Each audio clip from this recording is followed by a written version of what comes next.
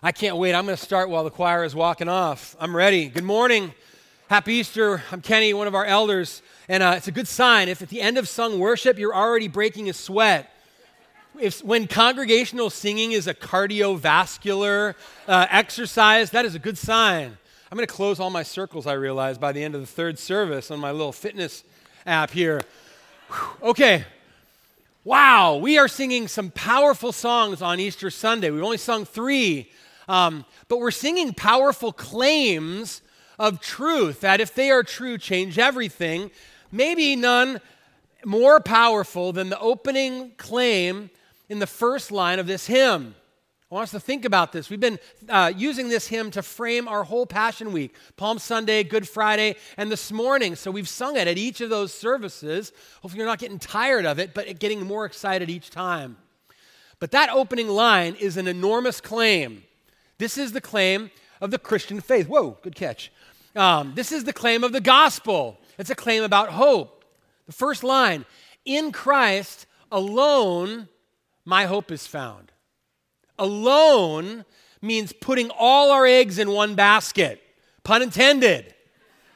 On Easter, the best reason I can think of for Christians putting eggs in a basket is as a visual reminder that that's what it comes down to. Paul says if this didn't happen, if Jesus didn't really die and really stop breathing and his heart stopped beating, and if he really wasn't dead in the grave and God raised him to life, then we're fools.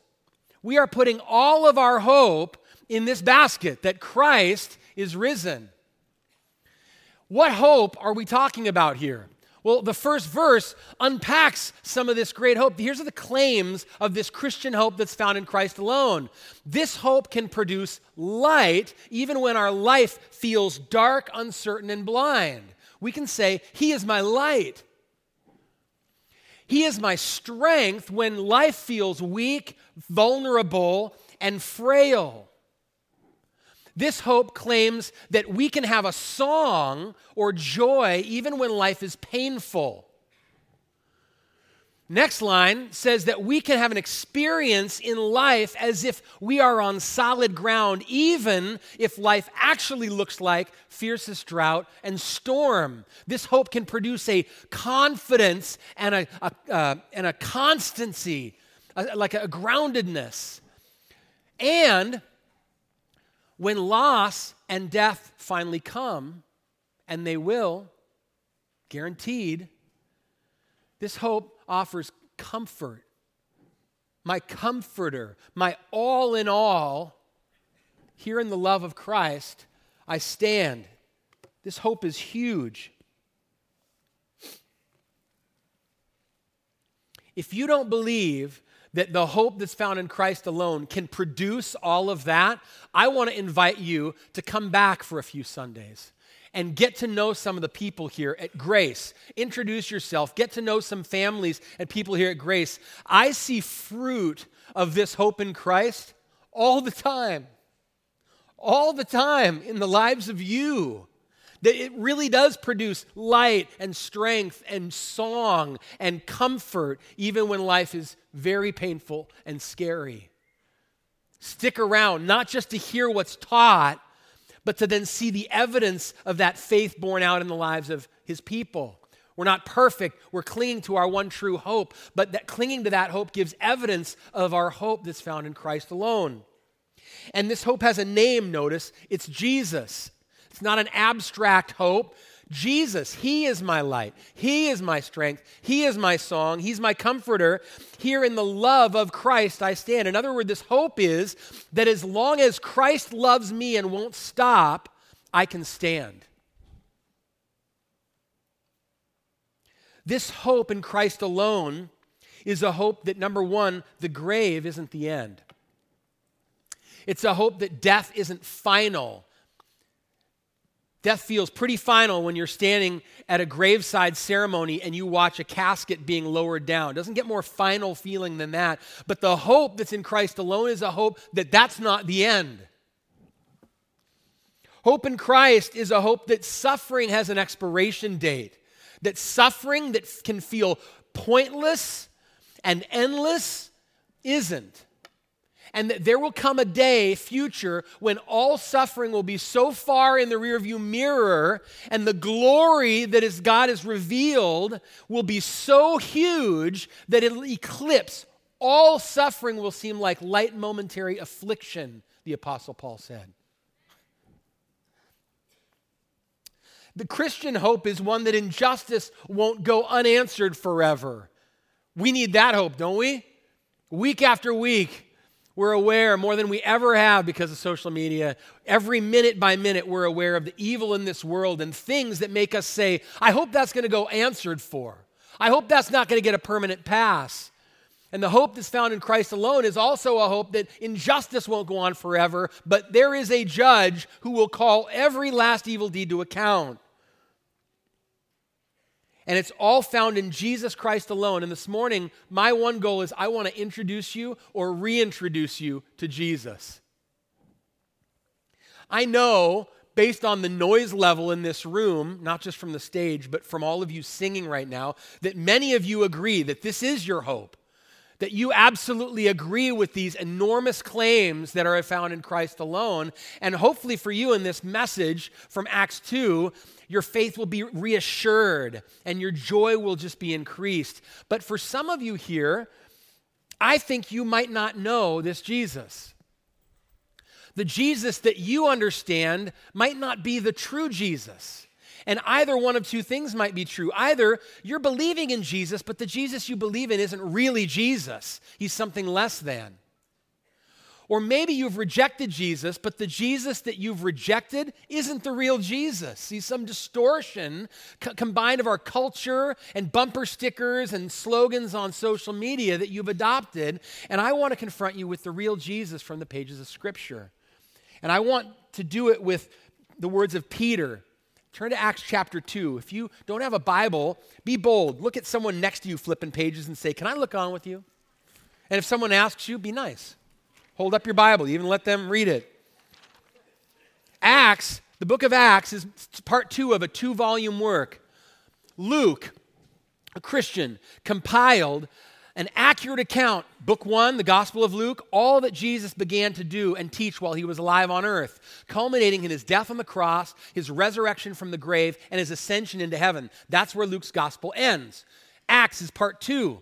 It's the story of all that Jesus continued to do and to teach through then his disciples and the church that began to be birthed from those 12 and growing. And at the end of the Luke's gospel, after Jesus was raised and was about to ascend to the Father, Jesus said to his disciples, "You're witnesses of these things. Behold, I am sending the promise of my Father upon you. But stay in the city until you're clothed with power from on high." Stay in the city until you're clothed with power from on high. So here in Acts 2, here's the setting. They're waiting. This hasn't happened yet. This promise of the Father has not appeared. This power from on high, whatever that's going to look like, they're praying and they're waiting. Lord, we're ready. And all of a sudden, one morning it happens, something supernatural. The place where they're meeting shakes. There's this visual manifestation of God's glory in a way that they can describe as tongues of fire over the heads of these 12 apostles.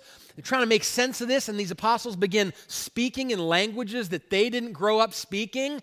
Clearly, God miraculously allows them to be preaching in languages that they haven't preached. And a crowd gathers. It must have spilled outside where they're gathering, I imagine. And Jews who were around who speak these different languages because they're not originally from Jerusalem hear and gather. And first they think these guys must be drunk. And Peter says, no, we're not drunk. It's too early in the day for that. It's actually a work of God here. And Peter gets up and he preaches a message to this crowd about Jesus. 6 things he wants them to know about this Jesus. Let's read his message. Acts chapter 2, verse 22. Men of Israel, hear these words. Jesus of Nazareth, a man attested to you by God with mighty works and wonders and signs that God did through him in your midst, as you yourselves know. This Jesus, delivered up according to the definite plan and foreknowledge of God, you crucified and killed by the hands of lawless men. God raised him up, loosing the pangs of death because it was not possible for him to be held by it. For David says concerning him, I saw the Lord always before me, for he is at my right hand that I may not be shaken. And therefore my heart was glad and my tongue rejoiced. My flesh also will dwell in hope. You will not abandon my soul to Hades, that's the grave, or let your Holy One see corruption. You've made known to me the paths of life. You will make me full of gladness with your presence. Then Peter says to the crowd, brothers, I may say to you with confidence about the patriarch David that he both died and was buried, and his tomb is with us to this day. Being therefore a prophet, and knowing that God had sworn with an oath that he would one day set one of his descendants on his throne, he foresaw and spoke about the resurrection of the Christ, that he was not abandoned to Hades, nor did his flesh see corruption. This Jesus God raised up, and of that we are all witnesses. Being therefore exalted at the right hand of God, having received from the Father the promise of the Holy Spirit, he has poured out this that you yourselves are seeing and hearing. We're not drunk. God is pouring out his Spirit right now. Verse 34, David didn't ascend into the heavens. He himself says, the Lord said to my Lord, sit at my right hand until I make your enemies your footstool. Let all the house of Israel, therefore, know for certain that God has made him both Lord and Christ, this Jesus whom you crucified. Let me pray. Lord, please don't let a single person leave this room having not seen your glory in the face of Christ, that this man, Jesus, is more than a man, and what he's done changes everything and is the ground of such enormous hopes that we just sang about earlier, that it's all true and it's worth leaving everything for. Please, Lord, Holy Spirit, give us ears to hear this message in Jesus' name. Amen. So the 6 things that Peter outlined about who Jesus is, those are my points. 6 truths about Jesus that our hope hangs on. And the first one sounds pretty ordinary. Number 1, this Jesus is a man. Look at verse 22 again, how he begins. Rather ordinary. Men of Israel, hear these words. Jesus of Nazareth, a man. Jesus of a small little town that people said, you know what, nothing much good can come out of Nazareth. This Jesus was fully human. He had a hometown. He had neighbors who he passed by day in and day out before he left town to go about his ministry. In every way, made like we are, conceived in Mary's womb, developed for 9 months, was given birth to by Mary and nursed and bathed and fed and rocked as a baby. And he grew up and he went through all the stages, I imagine, that every one of you have as a child. The losing teeth stage. Jesus had a gap tooth smile stage. It's crazy to think about Jesus and all these stages. I assume he was a boy. He went through that 100 questions a day stage. Mary asking all these questions. He probably had a lot of questions. He went through puberty. He grew up. He became a man. His voice dropped. As a man, he was like every man. He was tempted as we are, yet knew no sin. But he got hungry and tired. He could get sick, obviously. His mother and brothers come to him at one point when he's wearing himself out with ministry, and they say, you're going to kill yourself. He probably was showing signs of fatigue and duress. He was a man. He bled blood, and he died and stopped breathing. He was human. Why is this important? Why does our hope hang on this in part? It's because of this. If our hope is that death is in the end, then we need to understand our death problem is ultimately a sin problem. Death exists because sin is in us. The Bible's explanation for the universal reality of sin is that it wasn't God's intention in the first place, that the world as we find it, that it seems to be everything wears out, everything breaks down, everything decays, including us. We have a small window of time where we seem to start looking better, and then it all goes the other way, and then we all die. The reason for this, it wasn't God's original intent. He created this world to go on forever, and us in his image to live with him forever. Perfectly provided for us an earth that he said was very good. And he gave us this command. He says, be fruitful, multiply, fill the earth. I want you to multiply and enjoy everything I've given and enjoy me as the giver of it. And he gave a boundary. This one tree, he said, this tree of the knowledge of good and evil. And he puts this tree in the garden and draws a line and says, I want you to understand something, Adam and Eve. As long as you trust me and my goodness and my provision, it will always be good. But in the day that you eat of it and you doubt what I'm saying right now and you step over this boundary, you will die. But the thought entered their mind. They were tempted to think, God can't be trusted. There must be something God has over there for us if we eat that he doesn't want us to have. He's holding out on us. God's stingy. God's withholding. God's untrustworthy. They began to think if we ate of that tree, maybe we'd be like God. And instead of rather being happy with the thought of living in God's world under him as king, the thought was, well, maybe we can be like God. And this simple step of eating fruit was this massive offense to God of saying, I want to be God. The Bible says in the day that Adam and Eve ate of that fruit, sin entered in. And because of that, listen to this from Romans 5, sin came into the world through one man, and death through sin. And so death spread to all men because all sinned. Our death problem is ultimately a sin problem. So if we're going to have hope that death isn't the end, then our sin needs to be settled. Someone's got to give an account for our sin. There was one lesson that God was teaching Israel for generations before Jesus came in this sacrificial system that he set up. Every time they brought an animal and that animal's blood was shed on behalf of their sin, he was teaching something. Sin requires blood. Sin requires death. That's always been the consequence for sin, and it still is. But the fact that they kept going on and on was saying, this isn't the permanent solution. Animals can't die in your place. Man has to die for man. That's why Jesus must be man. Hebrews 2:17 says Jesus had to be made like his brothers in every respect so that he might taste death for everyone. And that's what Eric so powerfully preached in here on Friday night. Jesus took away our curse that was over our heads by becoming a curse and hanging on the cross in our place. But I get ahead of myself. So Jesus, Peter says, is a man. But secondly, he's not just a man. Look at how verse 22 continues. He's no mere man. He's a man who was attested by God with mighty works and wonders and signs that God did through him in your midst, as you yourselves know. Attested means endorsed by God. God did things through Jesus that showed and guaranteed who he really was. And not just a few, thousands of signs and wonders and works. Listen to just one summary from Mark's gospel. Wherever Jesus came, in villages, cities, countryside, they laid the sick in marketplaces, and they implored him that they might touch even the fringe of his garment. And as many as touched it were made well. As many as touched it.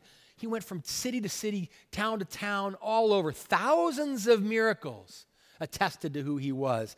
And not just healings of fever and paralysis and deformity and blindness and deafness and demon possession, but other signs and wonders. He fed thousands on at least 2 occasions from nothing. He calmed a storm with his words. He walked on water. He raised at least 3 people from the dead that we're told of in the Gospels. And all along, Jesus teaching and was saying things that no one missed what he was saying. He talks like God. People said, who is it that talks with authority like this? The religious leaders got all rankled up because they kept saying, that's blasphemy for him to say things like that. And Jesus kept saying, look at my works. If you don't believe what I say about myself, my works cash the checks my mouth is writing. That's my paraphrase. So a paralyzed man is carried on a stretcher by 4 of his friends and lowered in through a hole in the roof so that Jesus might touch him and heal him. And Jesus says, your sins are forgiven. And the religious leaders in the room think blasphemy. Only God can forgive sins. And he knows what they're thinking. And he says, oh, you don't believe I can forgive sins? All right, sir, would you mind taking your stretcher and walking out? And he does. The works attest to his identity. He is not just a man. This is God who's become a man. Jesus has the very authority of God. God has arrived to do something about our sin problem and our death problem. Number 3, this Jesus, this man who was more than a man, was crucified and killed. Verse 23. Read. This Jesus, delivered up according to the definite plan and foreknowledge of God, you killed and crucified by the hands of lawless men.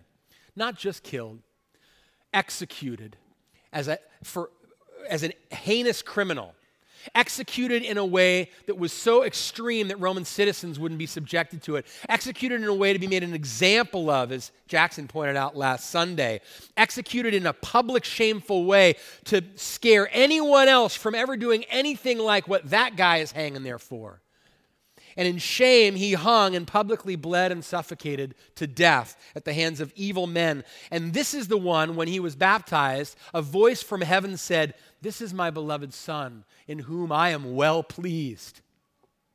Why on earth would God allow his beloved Son, in whom he's well pleased, to endure that? Peter said it. This Jesus was delivered up, given over according to the definite plan and foreknowledge of God. On Friday, Good Friday, Joyce Weaver beautifully read to us from Isaiah 53. God had predicted long ago through Isaiah that one day this Savior, this Messiah, would be a suffering Savior. And he would be mocked and tortured and beaten and killed in our place. And by his wounds we would be healed. And then, as Isaiah says, yet it was the will of the Lord to crush him. God has put him to grief. This is the Father's plan, to make peace with us by making his Son the object of his wrath. Unless we feel sorry for Jesus, Jesus was in on the plan. He laid his life down and gave it as a ransom for many. Do you see the grace of God in this? Is this the Jesus that you've always understood? Who didn't come pointing his finger and coming as a judge first, but came to lay his life down as the very sacrifice for sin that he demands, so that you never have to? This gift of love and righteousness, scorned by the very ones he came to save, and on the cross was crucified, and the wrath of God was satisfied, for every sin on him was laid, so that here in the death of Christ, we can live. That's what this Jesus has done. And he was buried, and in the ground his body lay, light of the world by darkness slain. I love that Jesse left us on Good Friday not getting to sing the rest of that song. We so wanted to sing it. But we've sat for a couple of days thinking about the light of the world snuffed out, lying dead in a grave. And then, as beautifully displayed behind me by Allie Howell and all of her helpers yesterday, bursting forth in glorious day, up from the grave he rose again. Isn't this just stunning? If you're sitting in the back and not the front, you can't see. There's these reflections of shattered glass all over the ceiling. I mean, this bursting out of the grave. Number 4, this Jesus was raised from the dead by God. Listen, verse 24. God raised him from the dead, or raised him up, loosing the pangs of death, because it was not possible for him to be held by it. I love that last phrase. It was not possible for Jesus to be held by it. I noticed this morning we sang that same point in 2 different ways. Death in vain forbids him rise. Hallelujah. Picture is death saying, no, and he just blows right past. Or death cannot keep its prey. Oh, I love that. Jesus, whoosh, out from the grave he arose. Putting Jesus in a grave, Peter's saying, I think, is like putting Mentos in a 2-liter bottle of Diet Coke. Hopefully you've all seen those YouTube videos. You drop Mentos down in Diet Coke. I don't know what's going on in there. But the reason that Jesus putting in a grave is like that is, one, he doesn't belong in there in the first place. Secondly, he's not staying in for long. Hopefully I just redeemed YouTube videos of Mentos and Diet Coke for you. The next time you see a video, you'll think, now bursting forth in glorious day, up from the grave, he rose again. Death can't keep him in. Let's go with Peter's analogy. He didn't know about Mentos and Diet Coke. He said, loosing the pangs of death, the labor pains of death, the pains that hit, and when they hit, I've never given birth, obviously, but when those pains start, the mother knows this baby is not staying in. And Peter says, who's going through labor pains? Death. Death felt labor pains while Jesus was in the grave. That's cool. In the same way that a woman cannot hold that baby in forever, death couldn't hold Jesus in forever. Jesus, as you might know from the Gospels, was buried in a tomb that wasn't his. Joseph of Arimathea, a wealthy man, offered up his own tomb that had never been used for Jesus to be buried in. And yesterday I read the greatest Holy Saturday tweet I've ever read. This is Pastor T.J. Timms from Emmanuel, Nashville. He said, Jesus, the only man in history to borrow a tomb for the weekend. It's like Airbnb, man. I only need it for 2 nights. Because it was not possible for him to be held by it. I love that. Why not? Because death had no authority over Jesus. That's why he quotes Psalm 16. David, he's saying, David, people, is buried. We could go visit his tomb right now. So when he says, you'll not abandon my soul to Hades or let your Holy One see corruption, he must not have been talking about himself, but the promised Christ who would go to the grave but wouldn't stay there. And it didn't have authority over Jesus because Jesus never sinned. Death spread to us because we have sinned. We are all in sin. Death didn't spread to Jesus. It had no claim over him. That's why Jesus is the only man who ever lived who could say, I lay down my life that I may take it up again. No one takes it from me. I lay it down on my own accord. I have the authority to take it or lay it down, and I have the authority to take it up. In verse 32, Peter reiterates, this Jesus God raised up, and of that we are all witnesses, all of them. He says again, you all witnessed. Gospels say that over 500 people saw Jesus walking around in Jerusalem and teaching again for 40 days after he was raised.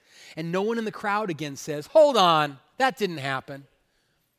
I think the implication is no one could deny Jesus sightings after he was buried. And because of all this, number 5, it's getting serious now in his sermon, verse 36, this Jesus is both Lord and Christ.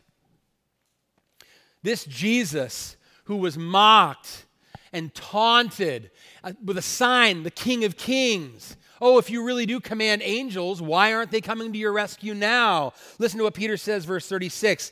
Let all the house of Israel therefore know for certain that God has made him both Lord and Christ, this Lord whom you crucified. Lord, sovereign ruler, the one who one day all his enemies will be his footstool. That's Jesus, the one they crucified. Christ, the anointed king, that's Jesus, the one they crucified. My favorite songwriter, Andrew Peterson, finally released an album the other day that I've been waiting for years for. It's called Resurrection Letters Volume 1. Go listen to it today. Download it, pay for it, or listen to it on Spotify, but pay for it. It's worth it. I've only gotten to listen to it a couple times so far, but so far, one of the standout lines to me is in this opening song called His Heart Beats. Look at this, verse 2. He breathes in. His living lungs expand. The heavy air surrounding death turns to breath again. He breathes out.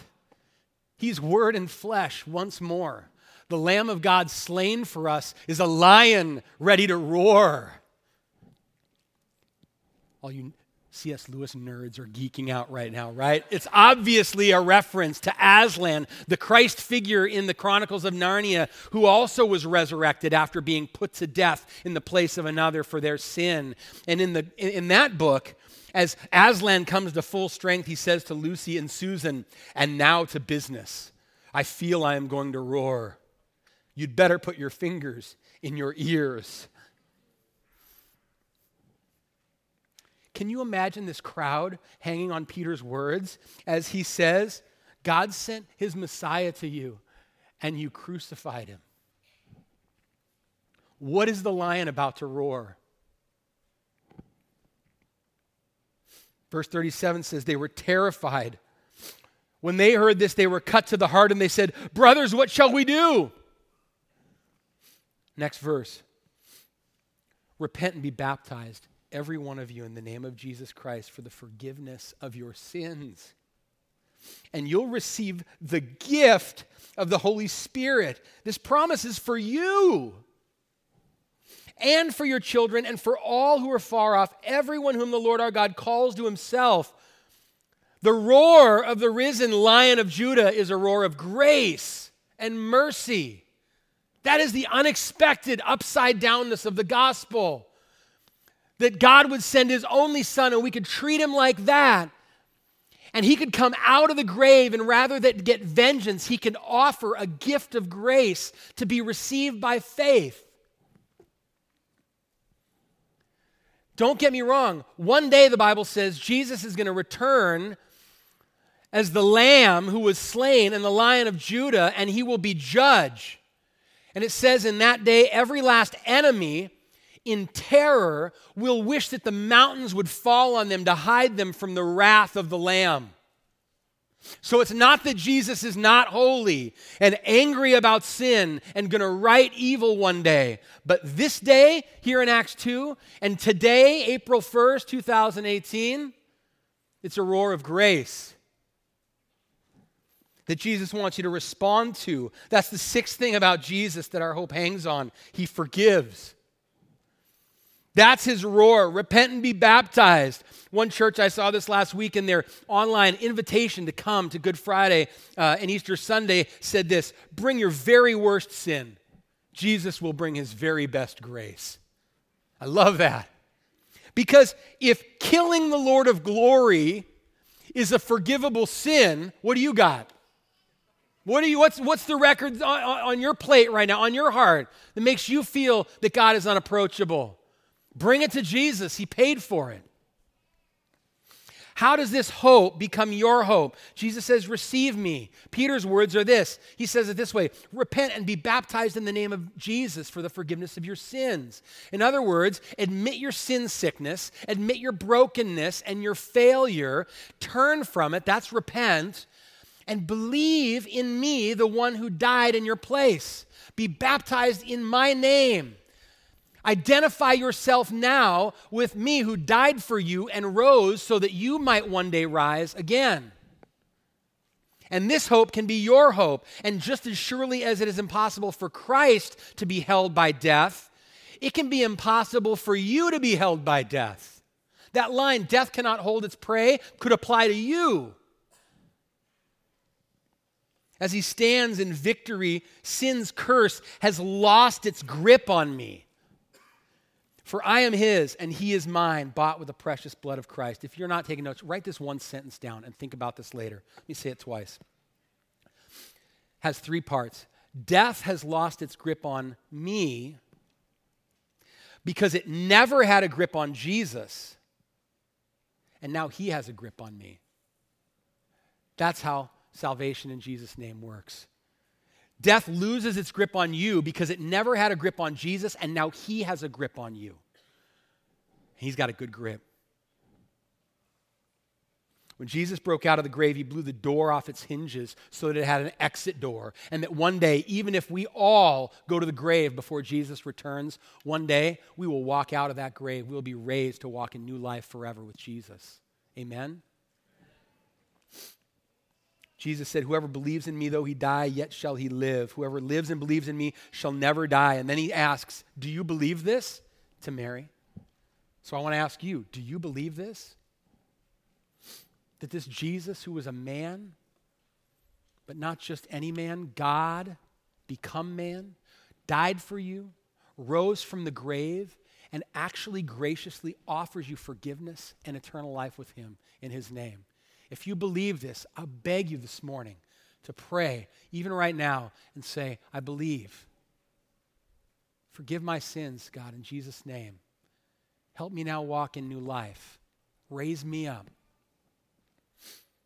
Take a moment. I want you to be quiet and pray.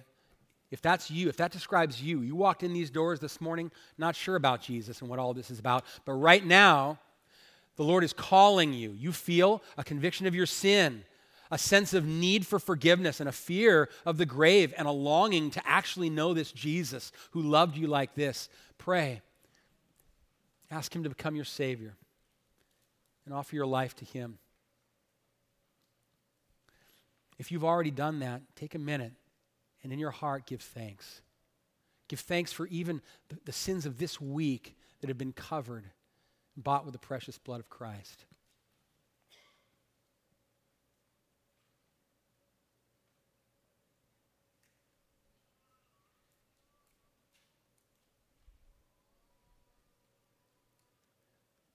Jesus, in Christ alone, our hope is found.